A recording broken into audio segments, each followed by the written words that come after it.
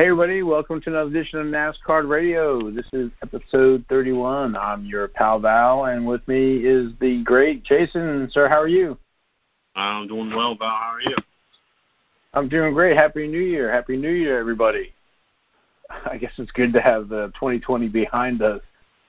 But we got a great show today. We're going to talk about recapping the 2020 season, our winners, people who are making some moves at the Cup level, as well as we had a survey, or I had a survey out on Twitter and the Nuts Facebook group about the best mid-level Panini product between Chronicles and Prism, and I was very surprised by the results.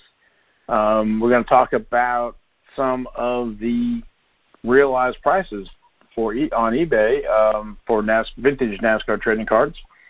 And then we're going to cap it off with one of our older episodes recapping the 1983 Uno set and the 1985 Sports Star photographic set that we covered. So,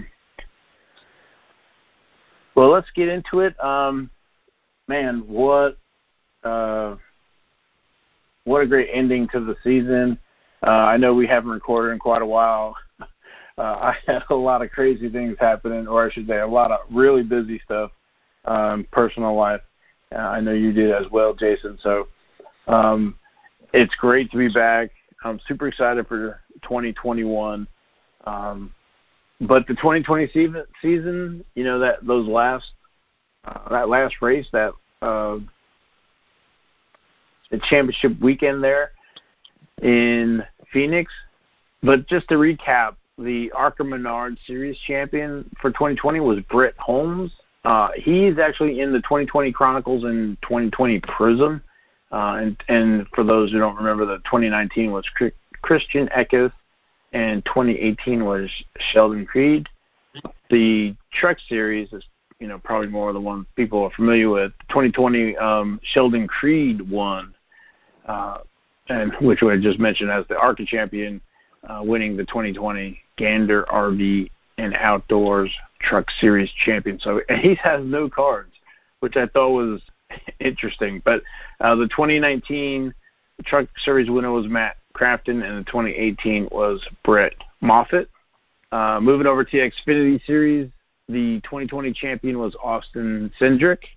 He's got cards in 2018, and we talked about him. He won quite a few races, I believe, last year. And the 2018 and 19 winner was Tyler Reddick, who we've talked about before. And then in the NASCAR Cup Series, the 2020 champ was Chase Elliott. He's got cards in 2011. And that was an awesome finish to the race. I don't know, Jason, if you got to see it or not. Yeah, definitely. But, it's one of those things where I remember things for like a day. So but it feels like forever ago. Yeah, and it was. But the thing that sticks out in my mind was Jimmy Johnson and Chase Elliott. I guess it was like a handshake or that kind of thing, and it made me think of kind of the passing of the torch. It was really cool, and to see Bill there and Chase's mom, and you can just kind of see he was the most popular driver in NASCAR Cup Series. And I think we talked about it before.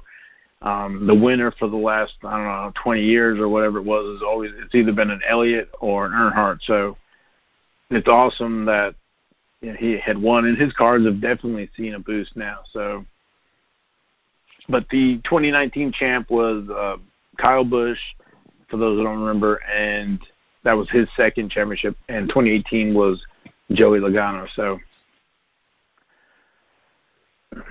I've definitely seen some of the, we were talking just before coming on about the 2011 Element. That's one of my favorite sets, and for wax as well. And, ran sales for Black Friday. You can get that for different prices. They're $29 a box or $39 a box years ago, but I had bought some, I guess it was over summer $49, but now they're about $75 a box, and that's, for those who remember, you can get that undiscovered element autograph. He's one of those. You can get the blue or the red, numbered to 25. I think the blue is in numbered to 225, and then his base card. So the 2011 element wax has seen a little bit of movement, and it's got that old stock non-gloss. It's kind of a throwback. I guess that's why I liked it so much. But looking ahead to 2021, looking at the Cup Series, the only right now Rookie of the Year candidate is Chase Briscoe. So last year, we had a few rookies going for Rookie of the Year, and so sometimes, you don't get the rookie crop that you get in previous years. But we do have some folks moving around, and for those that either speculate or are looking for somebody to collect or whatever, but folks moving up, folks moving teams.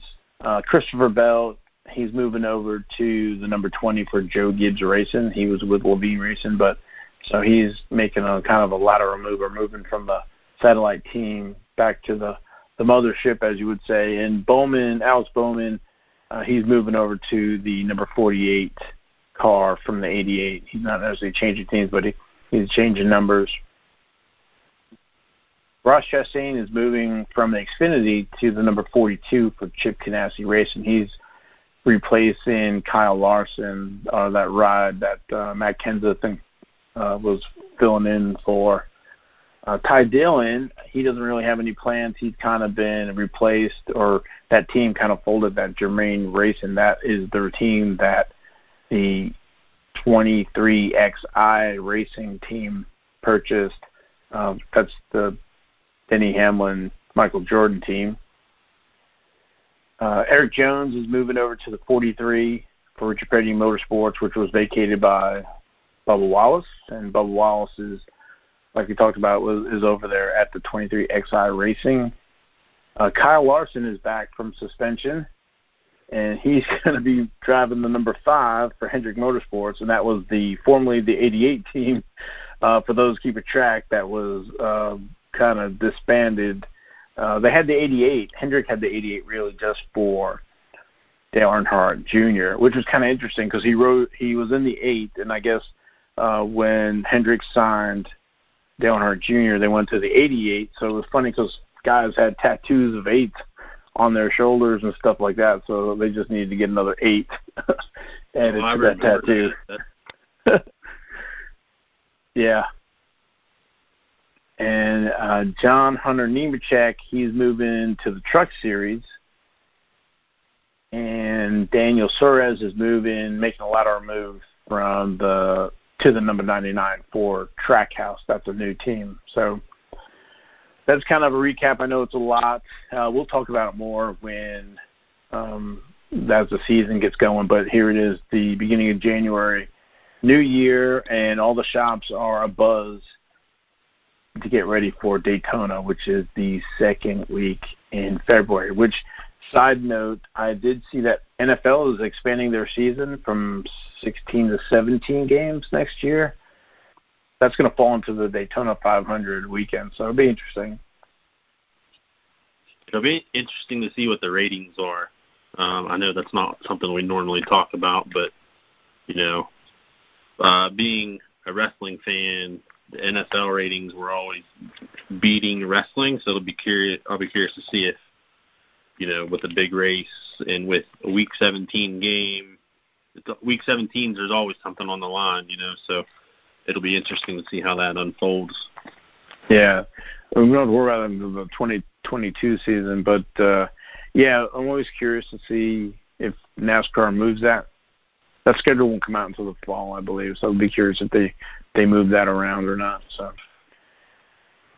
and then 2020 drivers that are no longer racing or will not race full time: Clint Bowyer, Jimmy Johnson, Matt Kenseth, and John Hunter Nemechek, which we talked about, is going to the Truck Series. So, and the reason I mentioned those is that if you're looking at buying cards, you definitely want to buy off cycle. So the Jimmy Johnson, Matt Kenseth, these guys are destined for the Hall of Fame. Definitely.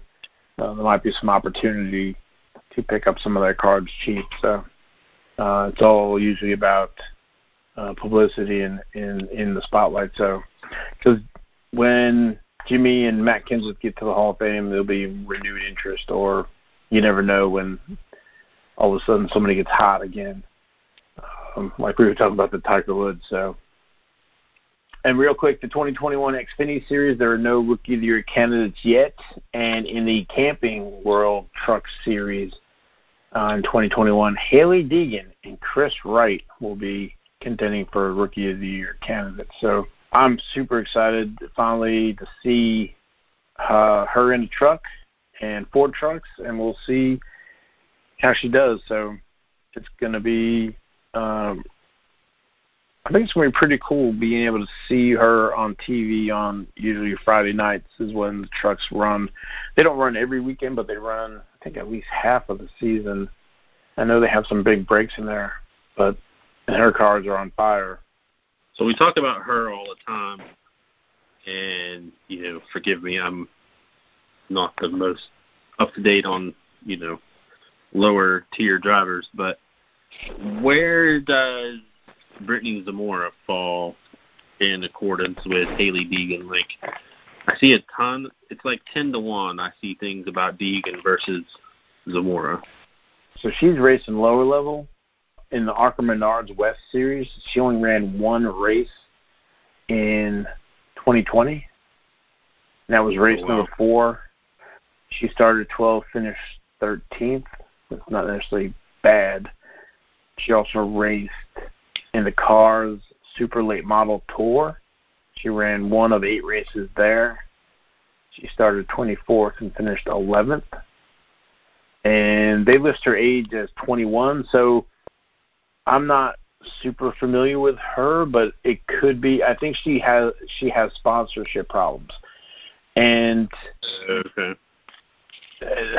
So you can be a super talent, but if you don't have the sponsorship for rides, I don't know why this popped in my head, but like even Chase Elliott, when he was in the lower levels, I think maybe Napa was done with Michael Waltrip, or the Michael Waltrip team had folded, and for some reason I remember a story where he said he was sitting on his couch, didn't know what he was going to do, and Napa came calling, and they sponsored him for the Xfinity, and off he's running. Right. So not everybody has the big sponsors lined up. I think Hailie has Ford backing her, and so she has that sponsorship there. So I don't think Brittany is, not that she's not a talent or not, but I think to answer your question, she's looking for sponsorship. I think I follow her on Twitter, and I think this is the time between now and Daytona, everybody's courting everybody looking for sponsorship. They're working on the trucks and the cars, hoping that they can get a sponsor to get them to Daytona. Some of the drivers go. I mean, you hear the stories where they go to Daytona without a sponsor, and they only have enough money to get them that one race, and they have to finish well. I think Rick Hendrick tells a story about needing to win, and I think Dale Earnhardt Sr. drove for him one race or whatever, and that they did well, might even won the race to get him the money to continue on with sponsorship. So we'll see if she can get a sponsor for 2021. So. And then recapping, I've talked about it before, jayski.com, Jayski. They have some great information on NASCAR, the different series, the drivers, the driver, and what team they're running for. You can use that information to try to find addresses for the team, so you can send in autographs, stuff like that. So, but they had an article about the 5 highest NASCAR paid drivers for NASCAR, which I thought was interesting. You usually don't see a lot of information about the money. They used to publicize how much each position paid for each race, and then a few years ago they stopped doing that. But Martin Truex. In the number 5 spot, Martin Truex Jr. comes in at $11.5 million. You remember he's running for Joe Gibbs, and he won quite a few races the last couple of years, so as well as the championship. It says all but $1.1 million of his $11.5 came from his salary. So number 4 is Kevin Harvick, combined earnings of $12.2 million. And most of his earnings, $10.9, come from the salary, with the rest coming from licensing and endorsement deals. Number 3, Denny Hamlin, combined $14.6 million, and the $1.5 million he's earned from licensing and endorsement deals comes mostly from Nike Jordan brand. And, I guess he's got some extra cheddar there to help start a team with Bubba Wallace. So, number 2, Jimmy Johnson, 17.6, and number 1 is Kyle Busch at 17.8. So I was surprised Chase Elliott was not on here yet, but I guess his time's coming. And the reason I mention that is, you can kind of see the top 5 drivers that are making the money, as well as, they most likely have a huge fan base. So again, back to collecting, these are probably some of the guys you might want to look at if you're not collecting some good contenders. So, anybody jump off the list for you? So the one that stood out for me was Truex, and when it was all but 1.1 of his 11.5 came from his salary. It stood out to me because, and correct me if I'm wrong, but NASCAR is such a sponsored sport that it made me think, well, 90% came from a salary and only 1.1 came from sponsorships. Is that correct? Yeah. So that kind of struck me. That's the one that stood out to me.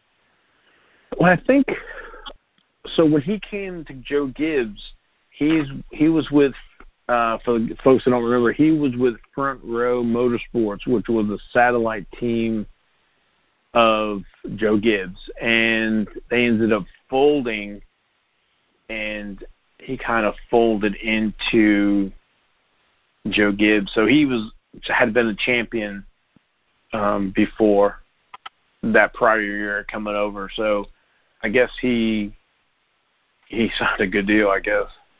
But his sponsorship is Bass Pro Shops, so I'm not sure of any other sponsorship deals, but I definitely see the Kevin Harvick commercials with Busch, and I guess it's Mobil 1, him and Clint Boyer. So those are always cute. Well, moving on, recapping 2020, we only had a few releases in 2020 with the Donruss.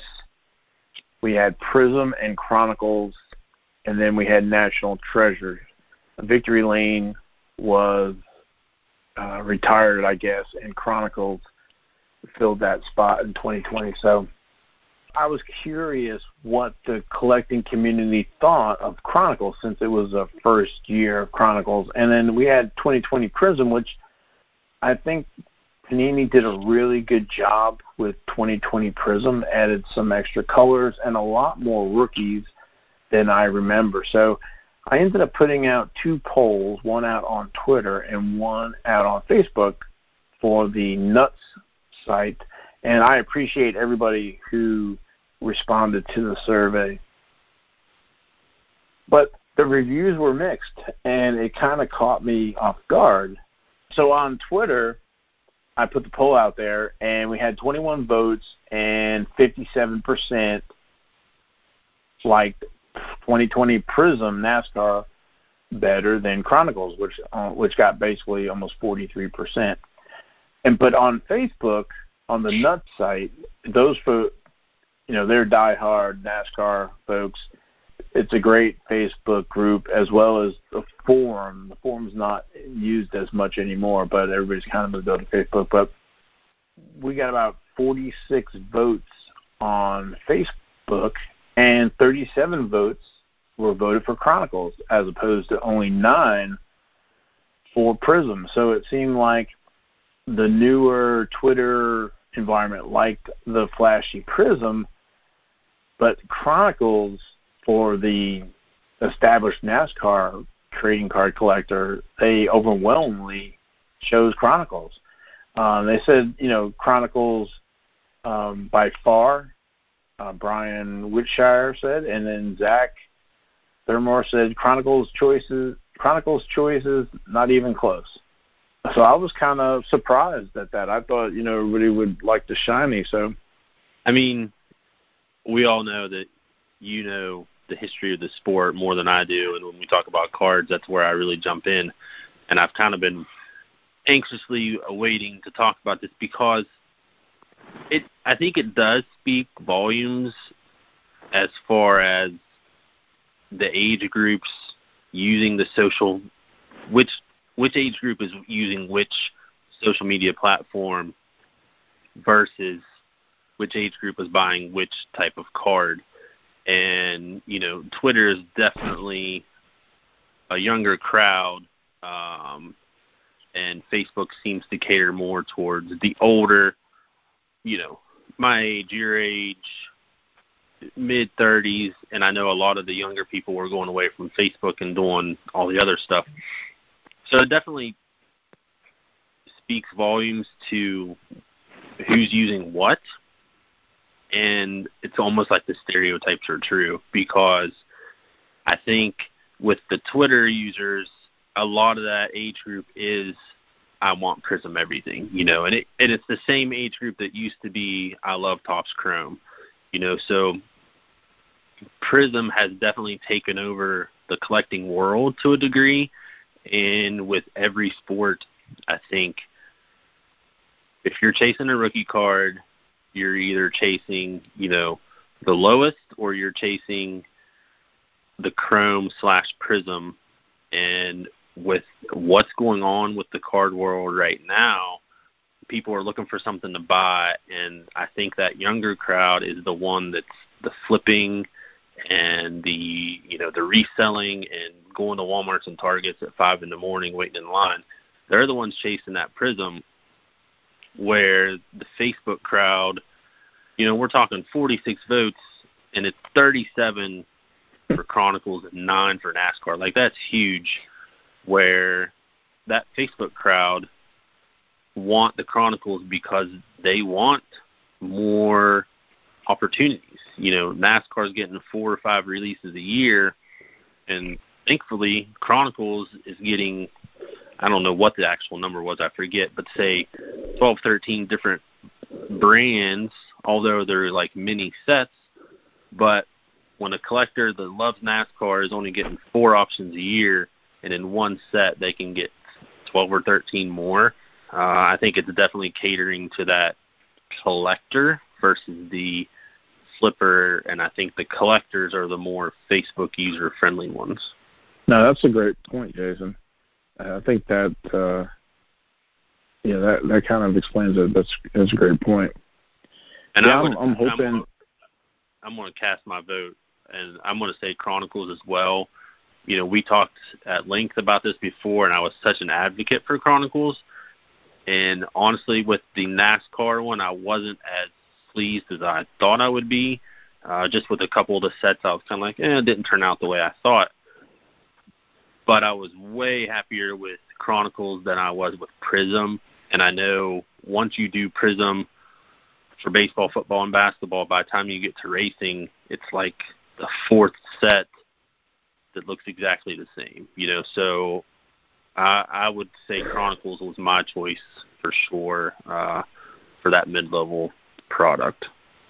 I guess Panini is, we'll see if they issue Chronicles again in 2021. I would think they would. Now, somebody who collects Chronicles in the other sports, would I expect to see every one of the subsets again, or do they would in the other sports have they done some brands or done away with some brands inside of Chronicles? I don't know if I'm asking that right, like the Spectra and the Score. No, I got you. Yeah, I'm thinking that it's like a 90-10.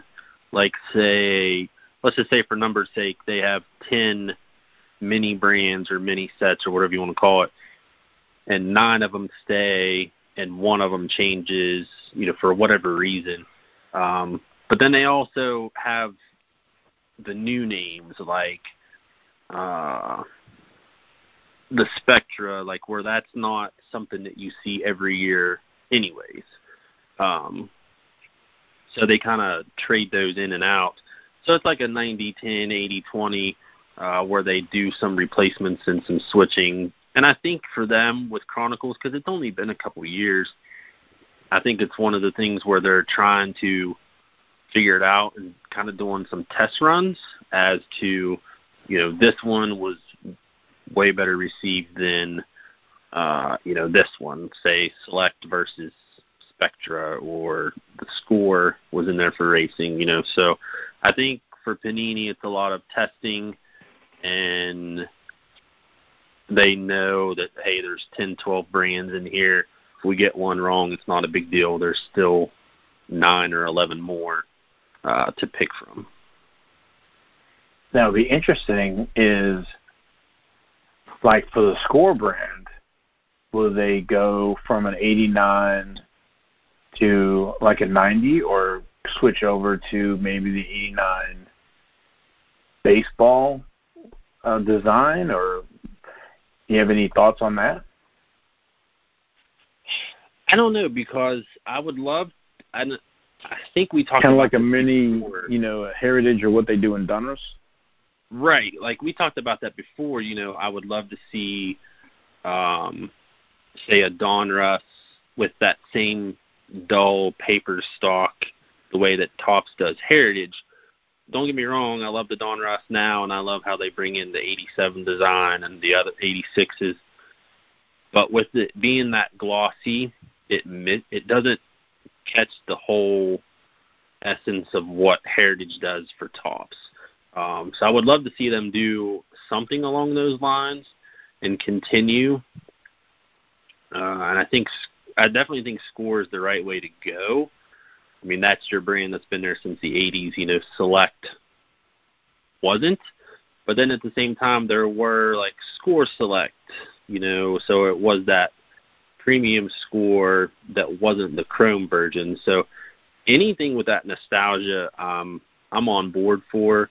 I'd like to see them get, a 90-95% grade on the rehashings versus, a 70-75% grade. I'd rather them get a lot closer, and kind of the way that Topps does. I think Topps pretty much nails it with the design, the feel, and then even bringing in some of those elements with the high number of short prints and stuff like that. Granted, we're talking 500 cards versus, 25 or 50, so a lot less room to work with for Panini. But especially for NASCAR, I don't see any way that Panini doesn't bring Chronicles back. When you only have 4 or 5 releases a year, why would you not give collectors, a better opportunity to get more of a variety? Yeah, definitely. While you were talking, I was thinking I probably need to reach out to Tim over at Panini and see if I can get him on the show and maybe talk about the brands, at least, that we're looking at for 2021. So, because I'm assuming it's Donruss, I'm assuming it's Chronicles, Prism, and I don't know if we get NT again. Maybe they go to Prime, but yeah, I don't know if you've noticed, because I'm one of those that kind of goes to Walmart's, a couple days a week trying to figure out and find stuff. And a lot of NASCAR Donruss got released recently, and it was all the fat packs. So it was nice. And it was also nice that a lot of people were leaving it because it made it easy to get some. That was the one thing that people weren't grabbing. I bought 10 packs or so here and there and got a handful of relics because people just weren't touching it, which I'm not complaining about. I did notice the release of the fat packs, and only the fat packs. And, yeah, there were some were left at my Walmart. Now, I can't remember where the retail wrapper redemption, when that expires, and will the fat pack count towards that? That's a good question. I think if they were, I don't think if you send them in, I don't think they would decline you. But it's definitely worth a try. So looking at the Rapper Redemption article on the Panini America blog, it was released or was posted February 19th, 2020, and it just says 2020 Donruss NASCAR Racing Retail Features exclusive Rapper Redemption. Receive a 5-card pack of the Red Mojos for every 20 retail wrappers submitted. I don't see anything that says that says 2020 Donruss NASCAR Racing Retail can be found. So I would think that the Fat Packs qualify. You need 20 of them, and I don't see any type of expiration. So I would think that it would be at least a year.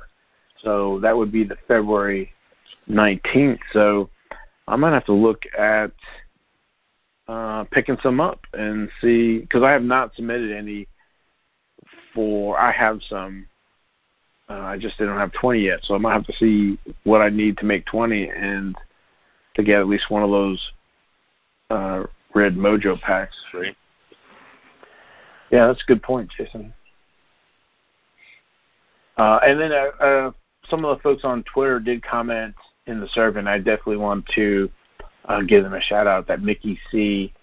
Said, man, this is a tough question about the Chronicles or Prism, and I'm not sure which way I would lean, but I think this is a 50-50 split, so it's that close for him. And then Roy G. At Bulldog 2189 really liked the variety of Chronicles. Prism wasn't bad, but didn't scratch the itch like Chronicles does for me. So, and then Logan agreed with that, said, well said. At Ronnie Roger Che 1, 2020 Prism is a card chaser's paradise. Ray Tango 84, both are good. I like Chronicles for the relics. So I didn't expect that, but thank you, Ray. So it sounds like, the established nuts folks, they definitely love the Chronicles. And to your point, some of the folks on Twitter, some of the younger kids, or that Twitter brand definitely liked Prism just a little bit more, not nearly like the split from Facebook, but it was a lot closer. Yeah, that one was, you're talking 21 votes, and it's 57 to 42 percentage, so you're probably talking a split of 1 or 2 votes. So, yeah, definitely a lot closer than Facebook, and not really surprised. I think if you did a poll on it, maybe now that it's 21, maybe we should put up all 4 releases and see how it goes. I think that would be. I thought about that, but usually everybody jumps all over the National Treasure stuff. I don't think it would happen this year. Okay. Not from what I've seen. And talk about it if you want, because you said you opened a little bit. I don't touch National Treasures. And even if I was on the fence, I don't think this year I would. From everything that I saw in the Nuts group, it was a buy singles, not boxes/packs, whatever you want to call it.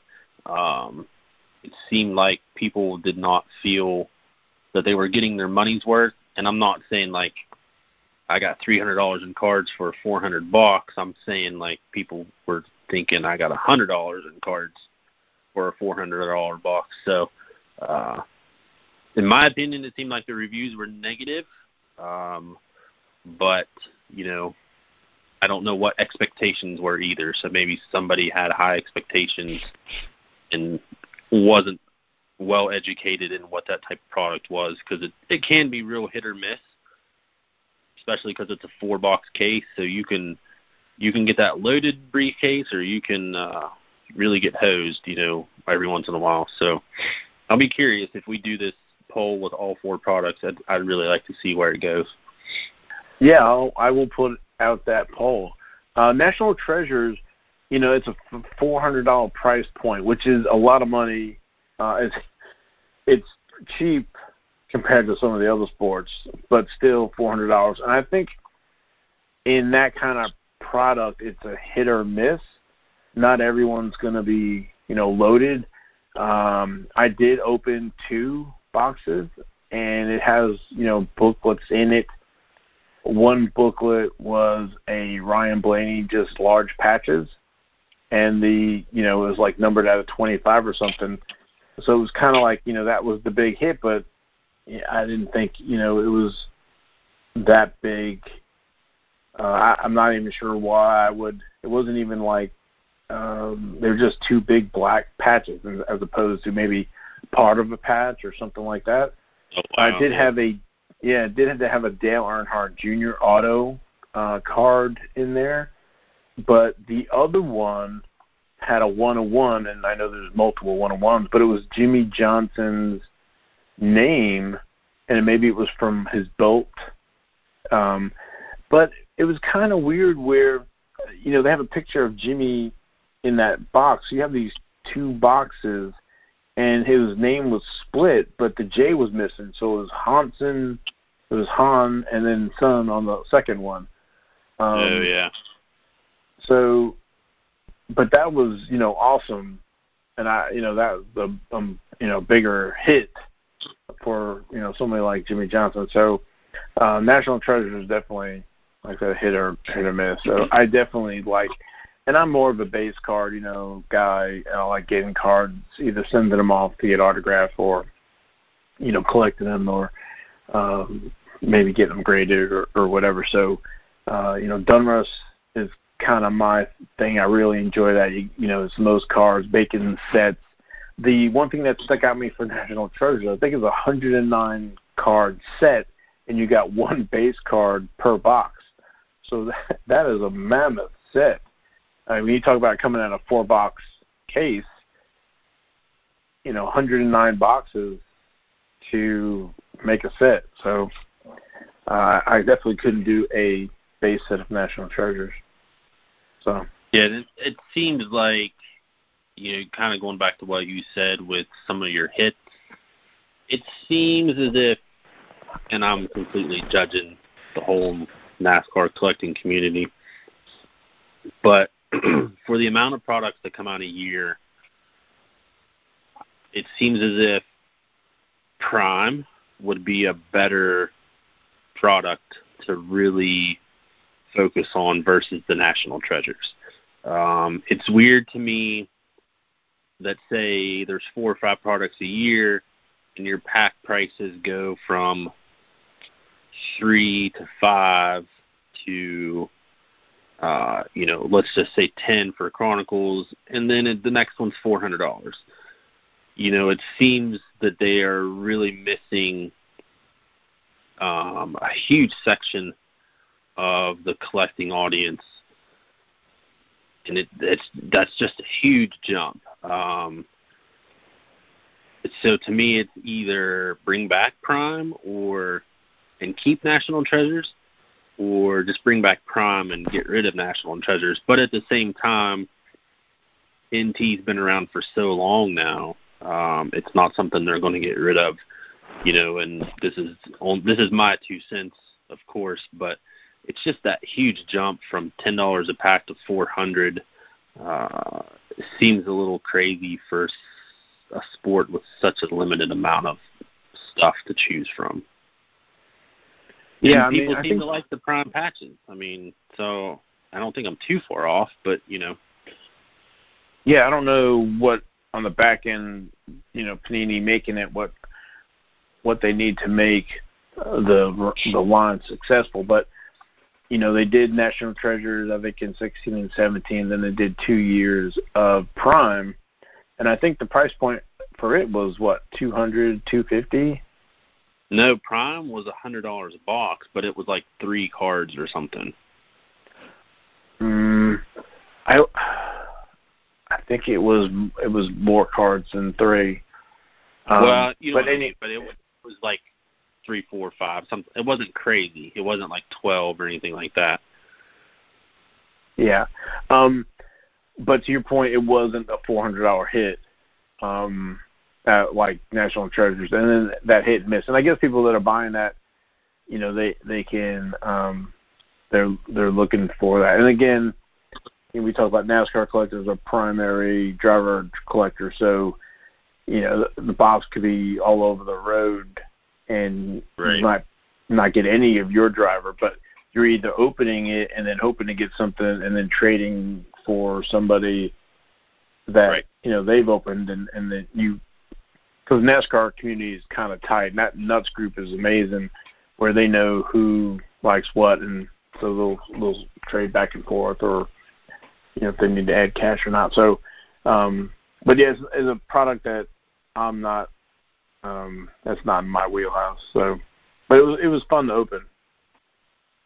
And then one of the last things I was going to talk about today was some of the prices. I know 2020 was quite interesting for trading cards, and we've seen a little bit of NASCAR accelerating a little bit, not to the likes of the other sports, but we talked last time about the 1972 STP Petty that was on eBay, and we were curious to see where it ended up.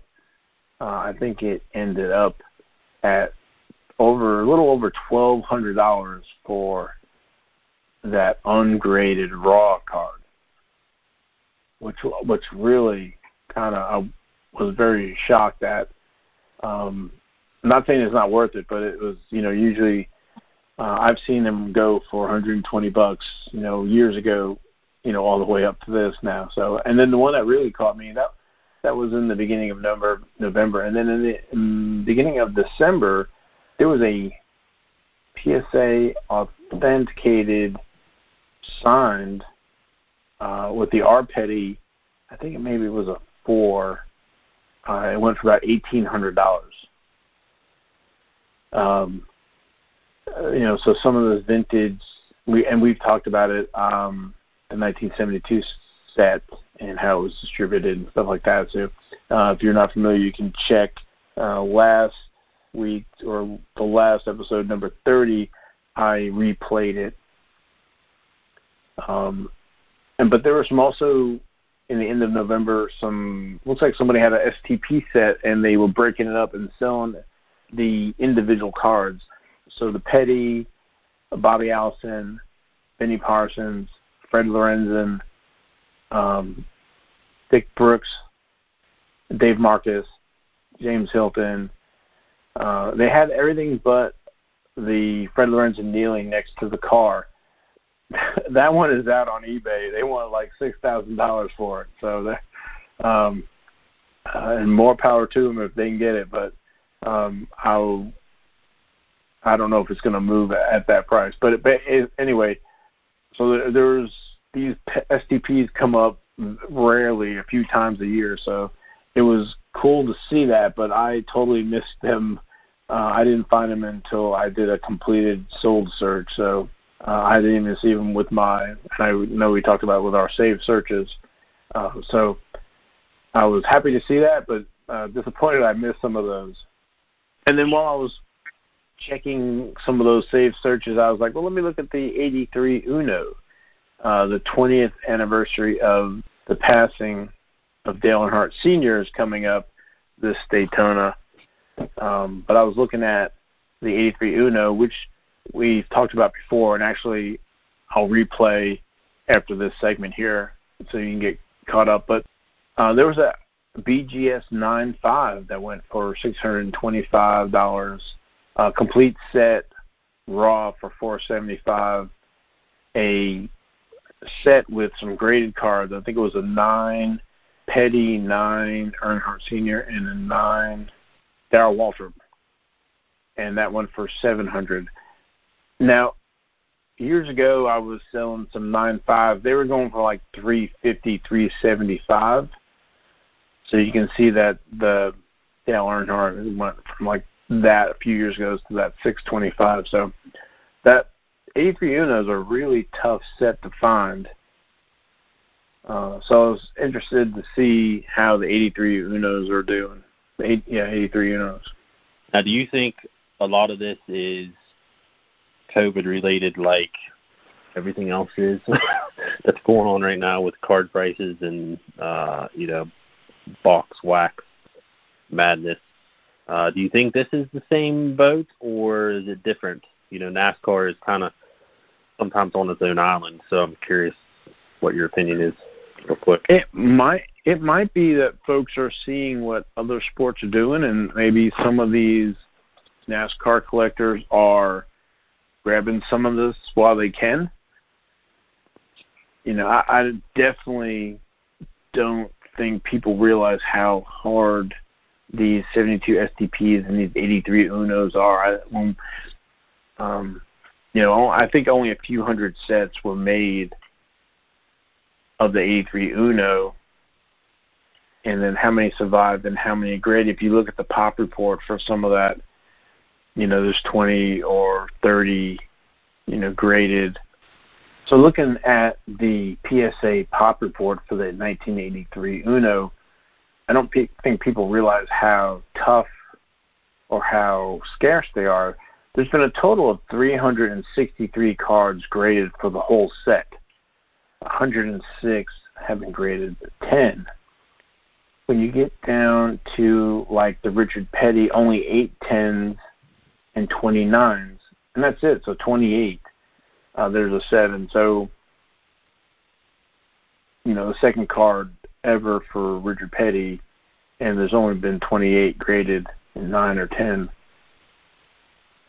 Dale Earnhardt, there's only 14 10s, 21 9s, and Darrell Waltrip 5 10s and 8 9s, 6 8s, only 19. So Bobby Allison's got 3 10s, 6 9s, and 4 8s. So probably the majority of those being graded are myself and Logan. I don't know if I talked about in this segment or not that we had done, but I got my hands on, I think, about 20-something sets back in the 2009, 2011, maybe, that range. I wish I still had all those. But, so the numbers are not there. It's not like the Tiger Woods or even if you went to the 1988 Max, the pop reports are for that. So going over to the Max, just for the Charlotte, there's been over 7,700 graded in that 100-card set. The 83 Uno is only 30 cards, so quite a big difference. Yeah. What's that? Huge difference for sure. Yeah. And like I said, with the 72 STP, there's not many there either. So, and then over on the 82 STP, only 85 cards have been graded for that. They're so rare to find, and then to find them graded. Hoping that that NASCAR is getting a second look. Maybe there's definitely a lot of value there. The sets aren't very big. You can find them somewhat, so you have some of that chase, but again, information's hard, and that's why we're doing the podcast, so I can tell everybody what I know. So we'll follow up here with the previously recorded segment for the 83 Uno and the 1985 Sports Star Photographics. And then in the next couple of weeks, we'll try to do the 1986 Sports Star Photographic set, and then we'll work our way to the 88 Max and try to get a couple of these knocked out before Daytona, some of these earlier sets, let you know what I know about it. Try to get our show out a little more regular, and I'm super excited about the 2021 season.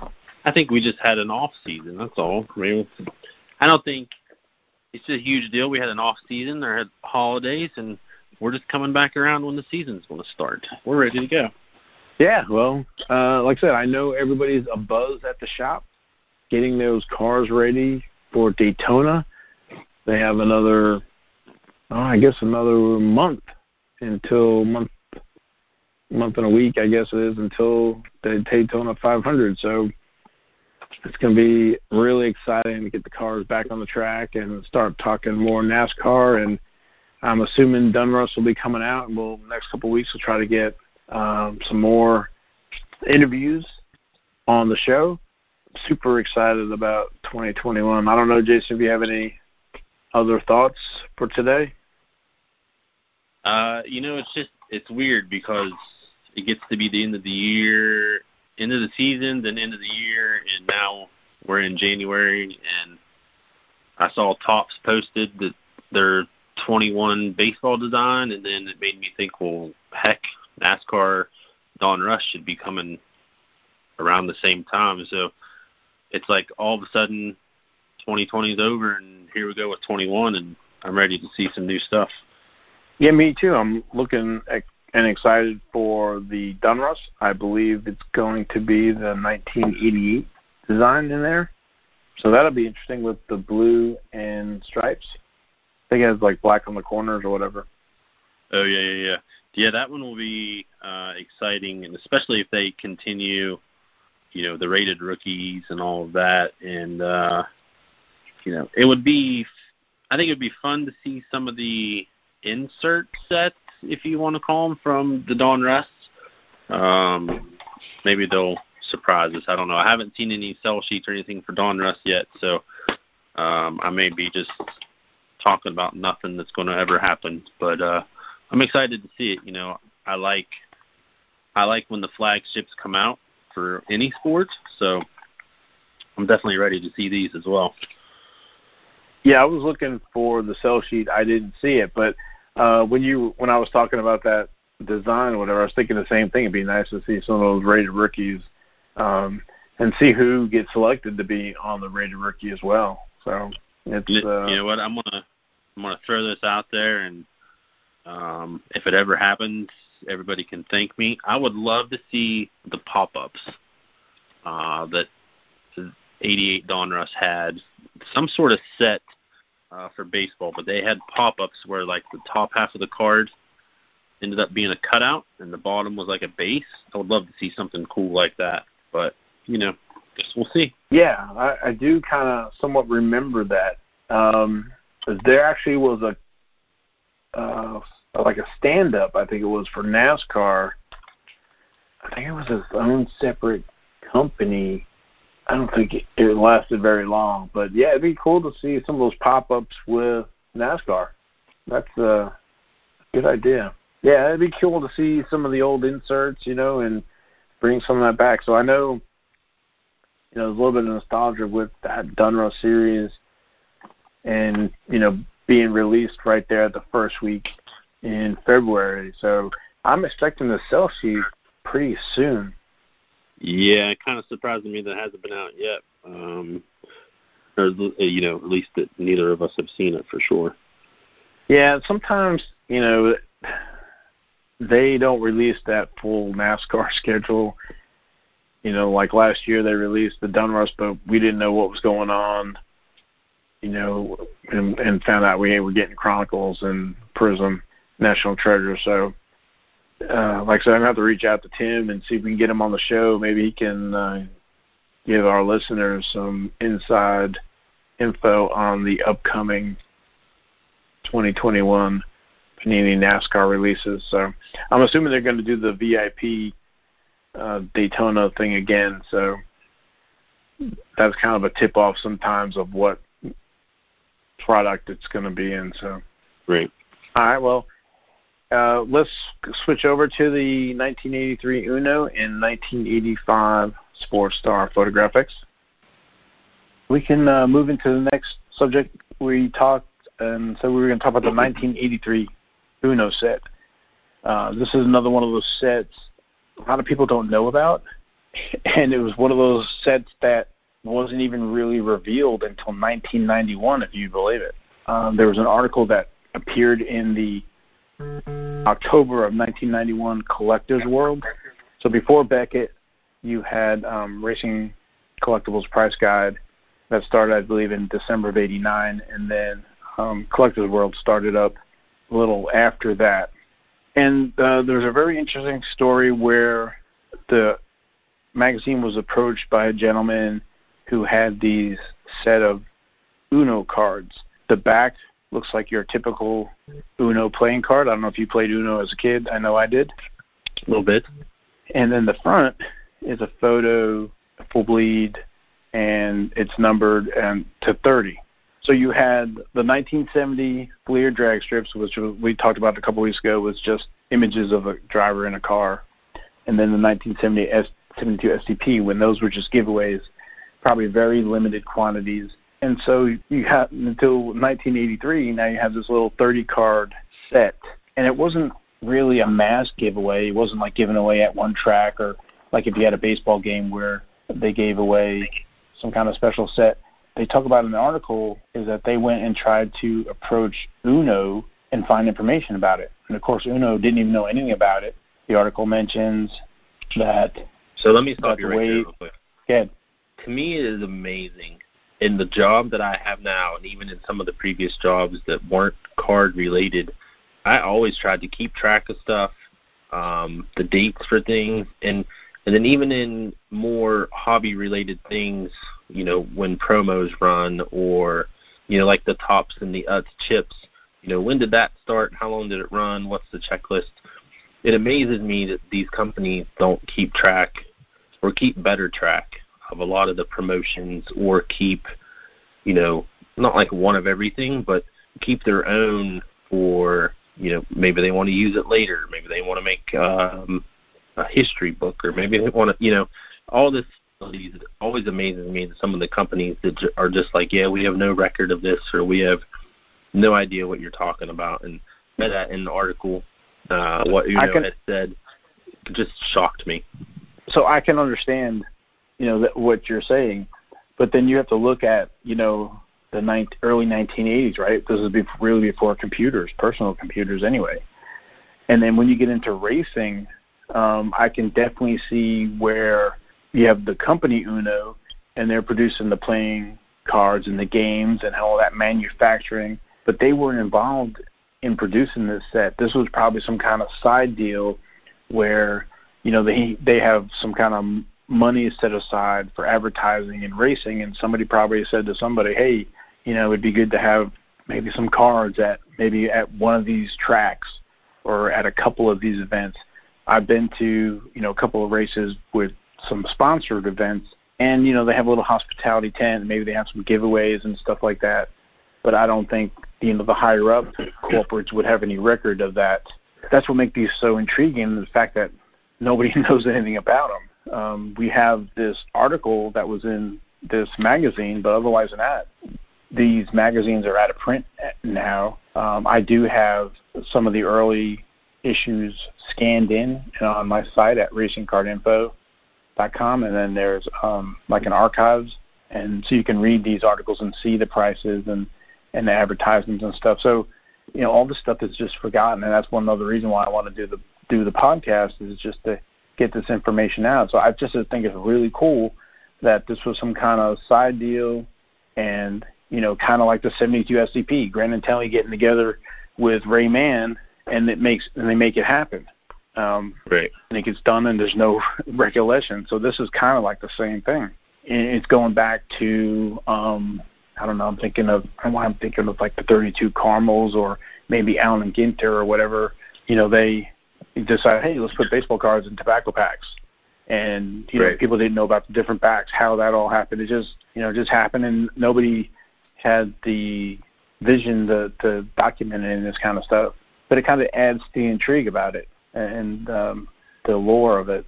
So the article mentions they tried to contact the home office, and they didn't even know anything about it. And that because the stuff, I guess, wasn't on computers or whatever, they had no information about it. They would have to dig through and look at all the expenses and receipts and bills and stuff, and they weren't going to do that for this. So basically, the article goes on to talk about the pictures on the front of the cards, and it looks like the last photos, or the most recent photos, were of Lake Speed, and which was around February of '83. So it was probably produced right after the Daytona 500 in '83. So the cards were not produced for sale to the public, nor they were intended as inserts into the game or anything like that. and the regular Uno card games were printed and packaged in Belgium, and that it was too costly to print materials there, promo materials there. Now, I do know from my research and my pursuit of these that these were, because I got my hands on an uncut sheet. Where's my article here? That they were produced someplace, I think in Illinois. They were printed by T&E Lithoplate Incorporated of Detroit, Michigan. I was wrong. So that company is still in business. It would be interesting. Well, first let me ask the question and maybe the follow-up. So the date or the time frame has kind of been figured out. Has the print run ever been narrowed down? So the article mentions that the gentleman who showed him the full sets has a few hundred sets that he packed away, along with numerous other items accumulated over the years, and that he actually offers them for sale in the magazine. The name of the company is called Gold Cards, and they were selling them for $200 a set, and this is 1991 money. And then later I did a business search, and that Gold Cards is really David Chobat. And David Chobat was an award-winning NASCAR photographer, and he passed away in August of 2004. And in the summer of 2006, his estate actually started selling some of these sets on cut sheets. And then they had his images on the site, and they were saying he had over 3.5 million photographs, and that you could kind of like Getty Images, you could kind of, I guess, buy them and or get the rights to them or whatever it was. So there's not thousands or hundreds of thousands. These are probably hundreds, and we're talking, in between 83 to whatever, how much actually survived. Now, there were some sets that started to re-hit the market in 2006 that I'm very familiar with, because in the summer of 2006, I saw those uncut sheets start to come up on eBay. I wasn't able to get any of them, but I did take some screenshots of them, and there's probably about 15 of them. And then all of a sudden, they weren't selling them, and I think I had contacted them, asking if they were going to list anymore, and I never heard anything back. And then so many months passed, and then there was a new seller of these cards, and they were individual cards. I didn't know if they had cut them up or what, but turns out that they had, I guess, purchased the remaining cards and uncut sheets, and then he started to sell them for a little bit of time. That's where I kind of started picking up my 83 Uno cards. And then once I got the complete set, I was kind of done, and then I really didn't pay much attention to it. But I was contacted by the gentleman, and I did end up picking up some more sets over the time. But the 83 Uno, like I said, is a 30-card set. It's, there's a majority of the cards in it represent Uno drivers. Tim Richmond was one of them. He has the most, with 13 of 30 being Tim Richmond. Buddy Baker was also an Uno driver. He has 6 cards. Kyle Petty's in this. He has 3 cards. And I guess the reason Tim Richmond has so many is that I had read his book, or a book that was about Tim Richmond, and that Bob Tazak, I think that's his name, he purchased the Uno card game, and he knew Tim, and he sponsored Tim Richmond in the 1980 Indy 500. That's where Tim Richmond, he came in 9th, and he was named the 1980 Indianapolis 500 Rookie of the Year. Not to get off too much of a tangent, but then Tim Richmond had some accidents, and his mother threatened his father to get him out of the open wheel, and that's why Tim Richmond went into the stock car racing. And so Uno continued to sponsor him in his NASCAR career. So in this 83 set, like I said, he's got 13 of those 30 cards. And what's really interesting about this set is that it's the first cards of Darrell Waltrip is in it, and Dale Earnhardt Sr., which I think is probably the key. Richard Petty's also in it, and Bobby Allison. So it's a really great little set. Like I said, I think it's really undervalued. Of course, it doesn't come up that much on eBay. You're talking, I don't know who would he be equivalent to in baseball, Dale Earnhardt Sr. and Darrell Waltrip. It's like a Hank Aaron, Willie Mays, or... Yeah, possibly. I mean, that definitely for Earnhardt. So I have a few questions, and I'm sure. Yeah, I don't know if I did that, if I did it justice or not, but I guess if you helped me fill in the holes I made. So the print run, we don't really know, which granted, we're talking in the 80s, so that was before the boom in the 90s. So I would imagine the print run is, like you said, on the low end. I'd be curious, with this lithoplate company still in business, if anybody's ever reached out to them to see if they had any records of how much they printed. Granted, we're talking almost 40 years later, but I'd be curious to see if anybody's ever attempted to reach out just to see if, if they still have a receipt copy or an invoice or, whatever, to see what was printed or to get the amount. Yeah, I thought about it, and I was like, well, yeah, having that phone conversation, right? Yeah, well, I got uncut sheet. Yeah, that's definitely an email. From 1983, and do you know how many guys printed? They'd be like, what? You know what? The worst they're going to tell you is no. Maybe you get the right person, and they say, oh, yeah, I just happened to stumble across that invoice the other day. But it'd be interesting. It's something, it's happened. I have not Beckett's, but like those other sports price guide magazines from the early 90s. And there was a company that was still active that had an ad in there for a VHS of how to collect baseball cards. And there was a baseball player that was a featured athlete in it from the 70s or 80s. And I cannot remember who it was, but that's beside the point. I actually reached out to the company and said, hey, do you guys still sell these by any chance? And they said, well, we don't, but we can make you a DVD copy if you want. When we're talking, that was a 20-year-old magazine. So, it's still possible that these things can be found out. Like I said, maybe you or I will have to reach out to this company and see if they have any information. Yeah, it would be cool to kind of follow up on it. That's part of the fun for me with some of this stuff. And like I said, some of it is from the magazine, and the other is some of my things that I've learned over the years and kind of piecing puzzles together with reading Tim Richmond's book and having purchased a decent number of sets.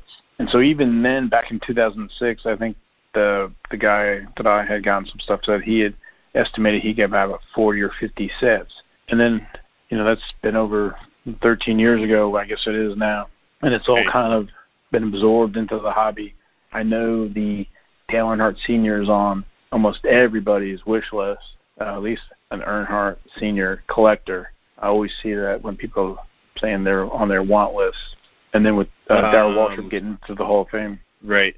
So another question. You said you took screenshots of the uncut sheets. Do you remember how many cards were on a sheet? I mean, considering it's a 30-card set, and I think I've seen other companies do like 100-card sheets, so like a 10 by 10. So 100 cards, that could be 3 1/3 sets. I'm kind of curious if you remember any specifics about the uncut sheets, and maybe are there sheets with 3 Dale Seniors and sheets with 1, or were they all kind of the same? So I have 2 uncut sheets. One sheet has been trimmed around the side so you can't see the print information and the print alignment. So I have one with all that and one without it. There are 30 cards on the sheet, so it's the whole set, 1 to 30 actually, and the print lines or the cut lines, I guess. So that's one thing is, so the cards are not your normal size. They're 2 3/16 by 2 3/16 by 3 7/16. Those are the individual card dimensions, and I got that off of the cut lines from the uncut sheet. So I think I had told you before we got on that I have some of these graded, and some of the early ones that were sold or that I got were larger, and PSA graded them. They didn't know what the right size was. So in all my years of collecting and stuff like that, I contacted PSA and actually sent them a printed copy of an uncut sheet because I wanted to, because I liked the sheet and use it as kind of as a poster. And if you go to my racing card info, like my banner is an image of that uncut sheet. So one set per sheet. Just curiosity, were they in order? Yes. Okay. They so are if from you did 1 have to one, 30. it would, be a nice little display. Yes, and I think the one sheet that I got that's trimmed, or I would say that the print information around it is gone, and it was probably in the frame. So in the card set, there are images of maybe the driver with the car or in the car. Like the Lake Speed just kind of shows the two cars. The Neil Bonnet shows him in victory circle. Like I said, there's a bunch with Tim Richmond next to the car. There's some different shots of the Uno cars until you get up. There, like I said, with Buddy Baker and Kyle Petty in the 42 and the number 1 car. There's Lake Speed 2 kneeling next to the car, but you can see where the Uno is on the rear quarter panel of the car. And then when you start getting up into the higher numbers, around 19, there's some more portraits as Kyle Petty and Buddy Baker, Tim Richmond, and then Richard Petty, number 23. Richard Petty with 2 lovely admirers. There's some more portraits of Tim Richmond. The Dale Earnhardt is number 27. Dale Earnhardt wins Daytona qualifier, and he's in, looks like, victory circle before for that qualifier race. And then Darrell Waltrip wins the Daytona qualifier. That's number 28. And then Bobby Allison's number 29. He wins the Daytona qualifier. So it's pretty interesting. So on some of these cards, there's the same. There's one younger kid. He's in a bunch of the photos. He must have been part of Uno or something, or somebody's kid, because he's in that photo with Darrell Waltrip and then the photo with Bobby Allison. Okay, so I have two more things, and then we can wrap it up. Just a statement. For whatever reason, this set reminds me of Pro Set. I know it's the Uno, and of course they have the card backs, but the front of these definitely remind me of the Pro Set cards of the 90s, which I always liked those designs for the most part. But yeah, it definitely reminds me of that. And in the article, it says that they were selling for $200 when was that they had them for sale in the 90s? 91. October. Yeah, 91. So what do you think a complete set would sell for now? I've seen a couple sell, I don't say a couple, maybe 1 or 2 sell in the last year. I guess it was about maybe $300 to $400. I don't know if they were trying to get $399. These were ungraded, I think. Because I know there are. Go ahead. Because I was just going to say, I know that Earnhardt graded sells for $150, $200. But yeah, if the set's $400, I mean that's a pretty substantial price for a racing set. When we talk about card prices all the time being so low, $400 for a set of 30 cards, a $10 or $12 average per card. That's a pretty nice set to have. Yeah, I think the keys definitely are the Richard Petty, because that's the second Richard Petty card, the Dale Earnhardt Sr. rookie, Darrell Waltrip rookie, and then the second of Bobby Allison. The Tim Richmonds are really cool. He kind of he had burst on the scene, or if you ever seen Days of Thunder, it's kind of around him.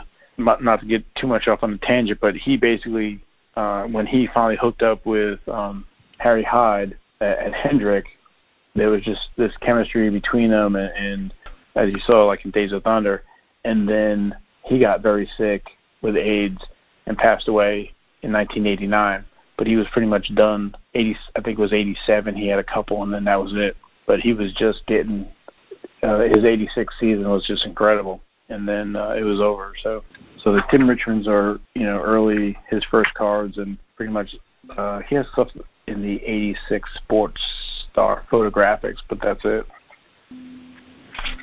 And then how next we can talk about? So I mentioned the 1980 Indy 500 that Tim Rich was in. I know we were talking about the Uno set, but there's an Avalon Hill set. There was an Avalon Hill game that was the Indy 500, and you had the game that was the Indy, and they included cards. I don't remember the size. Maybe they were like 2.5 by 2.5. But the 1980 edition has a Tim Richmond in it. And okay, so there are sets. Yeah, that's a really cool set. We can talk about that some more one day. But I think they started in '79, and I think they ended sometime in the early '80s. But you have AJ Foyt and all those other ones great Indy drivers. Maybe when we talk to Ken, we can talk about the Avalon Hill. I wonder if he knows about those. Yeah, that was one of those other ones that I found by looking at the Beckett price guide and realizing that Tim Richmond was in there and searching for. So, but the 83 set I think is a great set. It's a tough set to find. It doesn't have the print run that all the other from 88 on, the major mass-produced stuff. So part of it is just trying to find it, let alone the price. So, well, hope that was informative. Hope everybody learned something. We can continue on next week and talk about the 1985 Sports Star photographic stickers.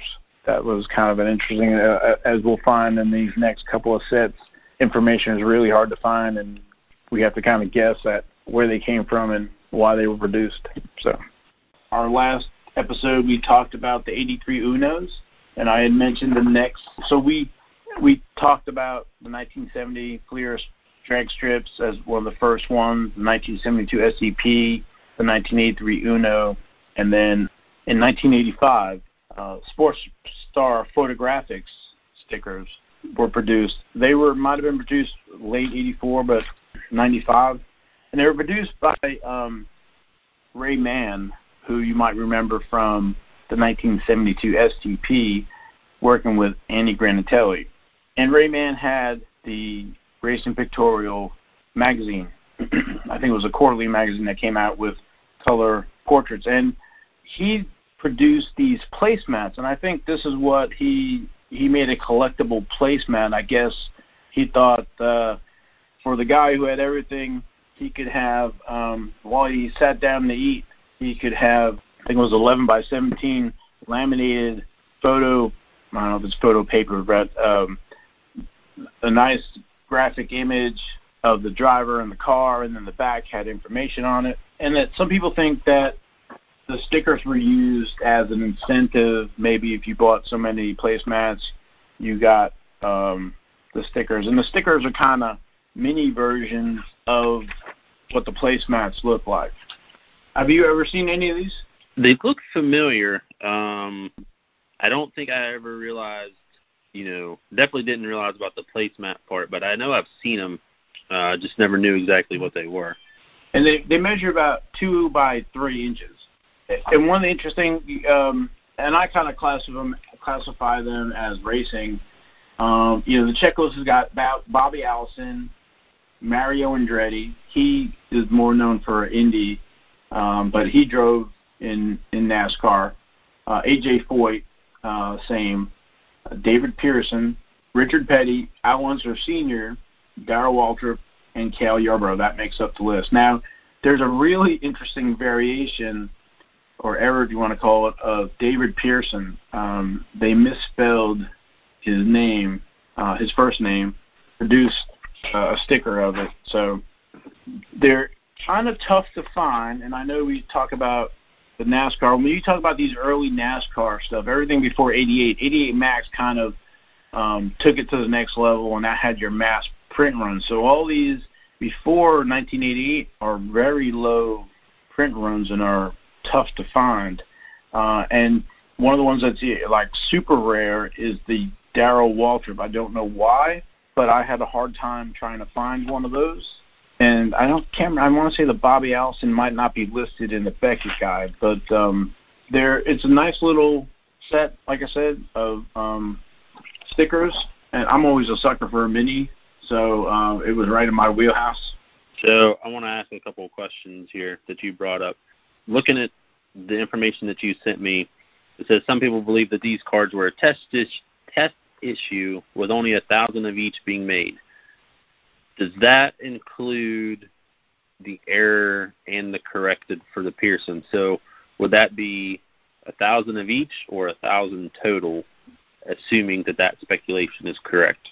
Do you think the same print run for both? I'm not sure. I can't remember where I got that information from. Probably through all the years of looking for information. I did see somebody had placed had an auction, and they had one that's not on this list. And I don't know where it came from, but it looked legit. Again, all this information is super sketchy. But like I said, if you go out on eBay and you look, they are they are tough to find. Usually, maybe you might find a complete set. Sometimes you find the petty, and I've acquired them, and they're condition sensitive, where the edges are jagged because they're on that sticker paper, I guess you would say. So they're not, right. I was going to say that they're not a professional print run, but it was a professional print run. I don't think, they weren't looking when they were making these for people to, collect them as a collectible like a card. I think, they were little stickers to put on your car or whatever it is, or maybe your book or something. Again, I think it's kind of interesting with Ray Mann. The year after this, he did a bigger card, and his main focus was the placemats. So these are kind of the afterthought. And so the other thing was, you mentioned that Waltrip was a hard one to find. Any reason or any thought to that? Is it regional, or were they all put out together? Or any thoughts on that? So when I say with the placemats, it was, I can't remember if he had advertisements in his magazine. He might have. Okay. But I would imagine he would have been at all the tracks, or had vendor at the track selling at the track. So they would have been run primarily through the South back at that time, the NASCAR schedule. And it could have been legal. Darrell Waltrip was hot that time. Okay. And it might have been something like that. I am not sure. I just know it was very, very tough to find the Waltrip. But I'm trying to remember. I think it took me a few years to find one of those. And I'm looking on eBay, and there are two listings. One's for the AJ Foyt, and one's for the Yarborough. And they're $12, $15 a piece. Is that a typical price, or are some of the other ones a little bit more expensive, a little bit cheaper? What have you seen as far as the price history of these? I think that's kind of in line, less than 20 or 10 a piece. They kind of go, in spurts, where somebody might find a group of them and then put them out there and then trying to blow through them, I guess you would say. But yeah. But they're not, a large amount of money. I think Darrell Waltrip I might have picked up for $30 or $40 maybe at the time, because I hadn't seen it. I'm looking at eBay. There was an auction that closed. It was 8 of the cards, so it was the Andretti, Unser, Petty, Yarborough. Looks like the David Pearson wrong version. Yeah, it does not have the Waltrip. Like I said, it was tougher. So that was $33 for those. And again, with some of the stuff, you're not looking at condition. You're just, most of the racing collectibles folks are just looking to have it as little as, right. Maybe pass it up, because like with the Waltrip, I was just wanting it. And some of the ones I think are the ones I had are not super pristine. I have not had them graded. So as I've said before, I won't shy away from getting something autographed. So I got a set autographed from all the drivers.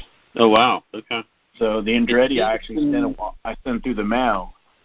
Takes about a year. I think it takes a year for that one. And the Unser, I got it at Indy one time. I think I might have sent the AJ Foyt off as well. And then David Pearson was at the Hall of Fame. I had gotten him back then. So that is a set. Like I said, it won't break the bank. It's not a ton of cards. It's not a 100-card set or anything like that. It's just, the 8 or 9, depending on if you want to go after the old versions of the Pearson. But and it's not a crazy, millions of them out there.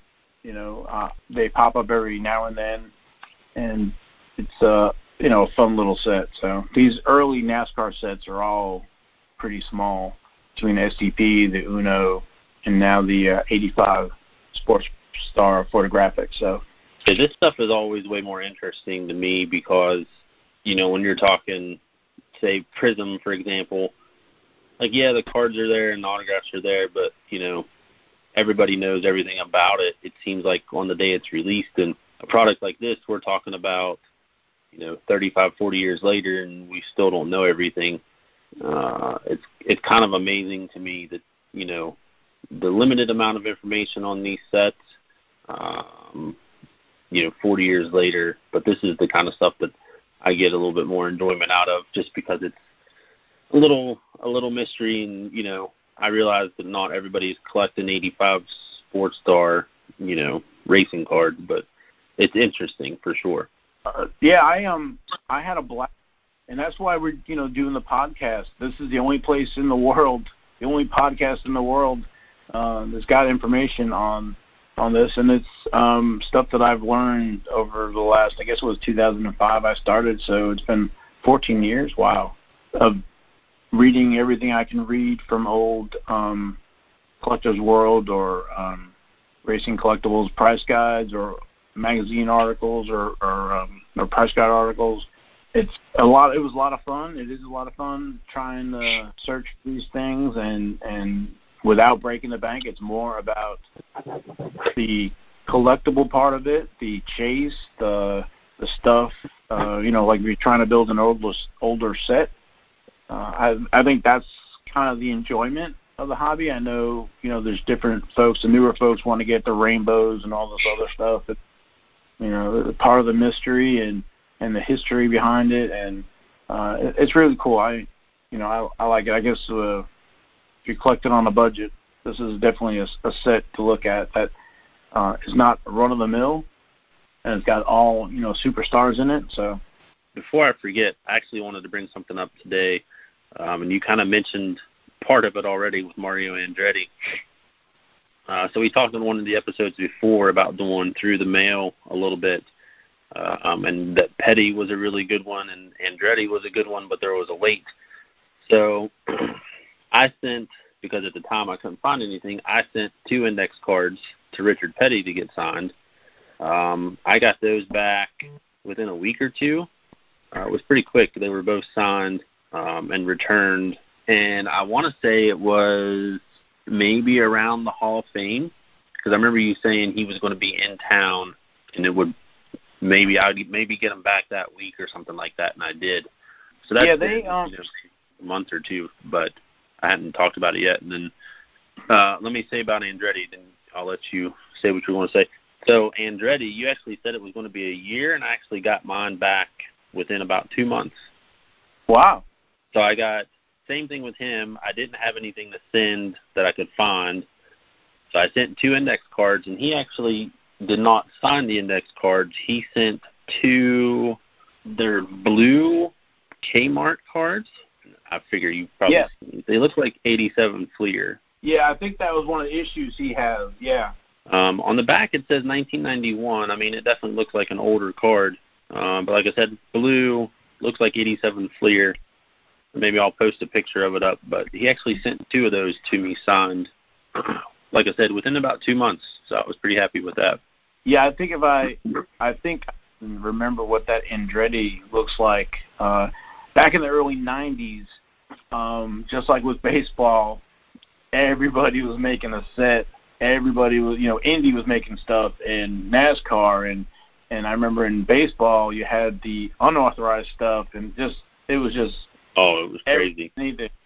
So, you know, with Andretti being Andretti, I think I don't know if he was still racing or not, but I can kind of see that card in my mind here. And Andretti's got a nice autograph, and then Richard Petty. So before we talk about Petty autograph, what I was saying in May, before the Coke 600, the teams have fan days, and they're there to sign. And I think Richard's really good about signing, and I kind of knew they have a Petty Fest or something like that they call it, and he'd be there to sign. So, but he has an amazing autograph. To be the pinnacle, the Babe Ruth of racing, with 7 championships and 200 wins, and then we talked about Pearson. He's got 105, I think, as number 2, so 94 more wins, and then, you know, his autograph is just a work of art. Yeah, actually, I think we did talk about it already a while ago, but it seems like it has never changed. Yeah, he had, for a stint there in the 80s, it was R. Petty, okay. and then he changed it back. I see online, I see some autographs. So if you see an autograph that looks like the current one, but it's just R. Petty, you know, you're looking for the loops and stuff, then it's kind of the real deal. So he's just signed so much stuff. Well, that was the 1983 Uno and 1985 Sports Star Photographics segment. Thank you, everybody, for listening. Thank you, Jason, as well. And any parting words? Well, for me and Jason, thank you, everybody, for listening, and we will catch you next week.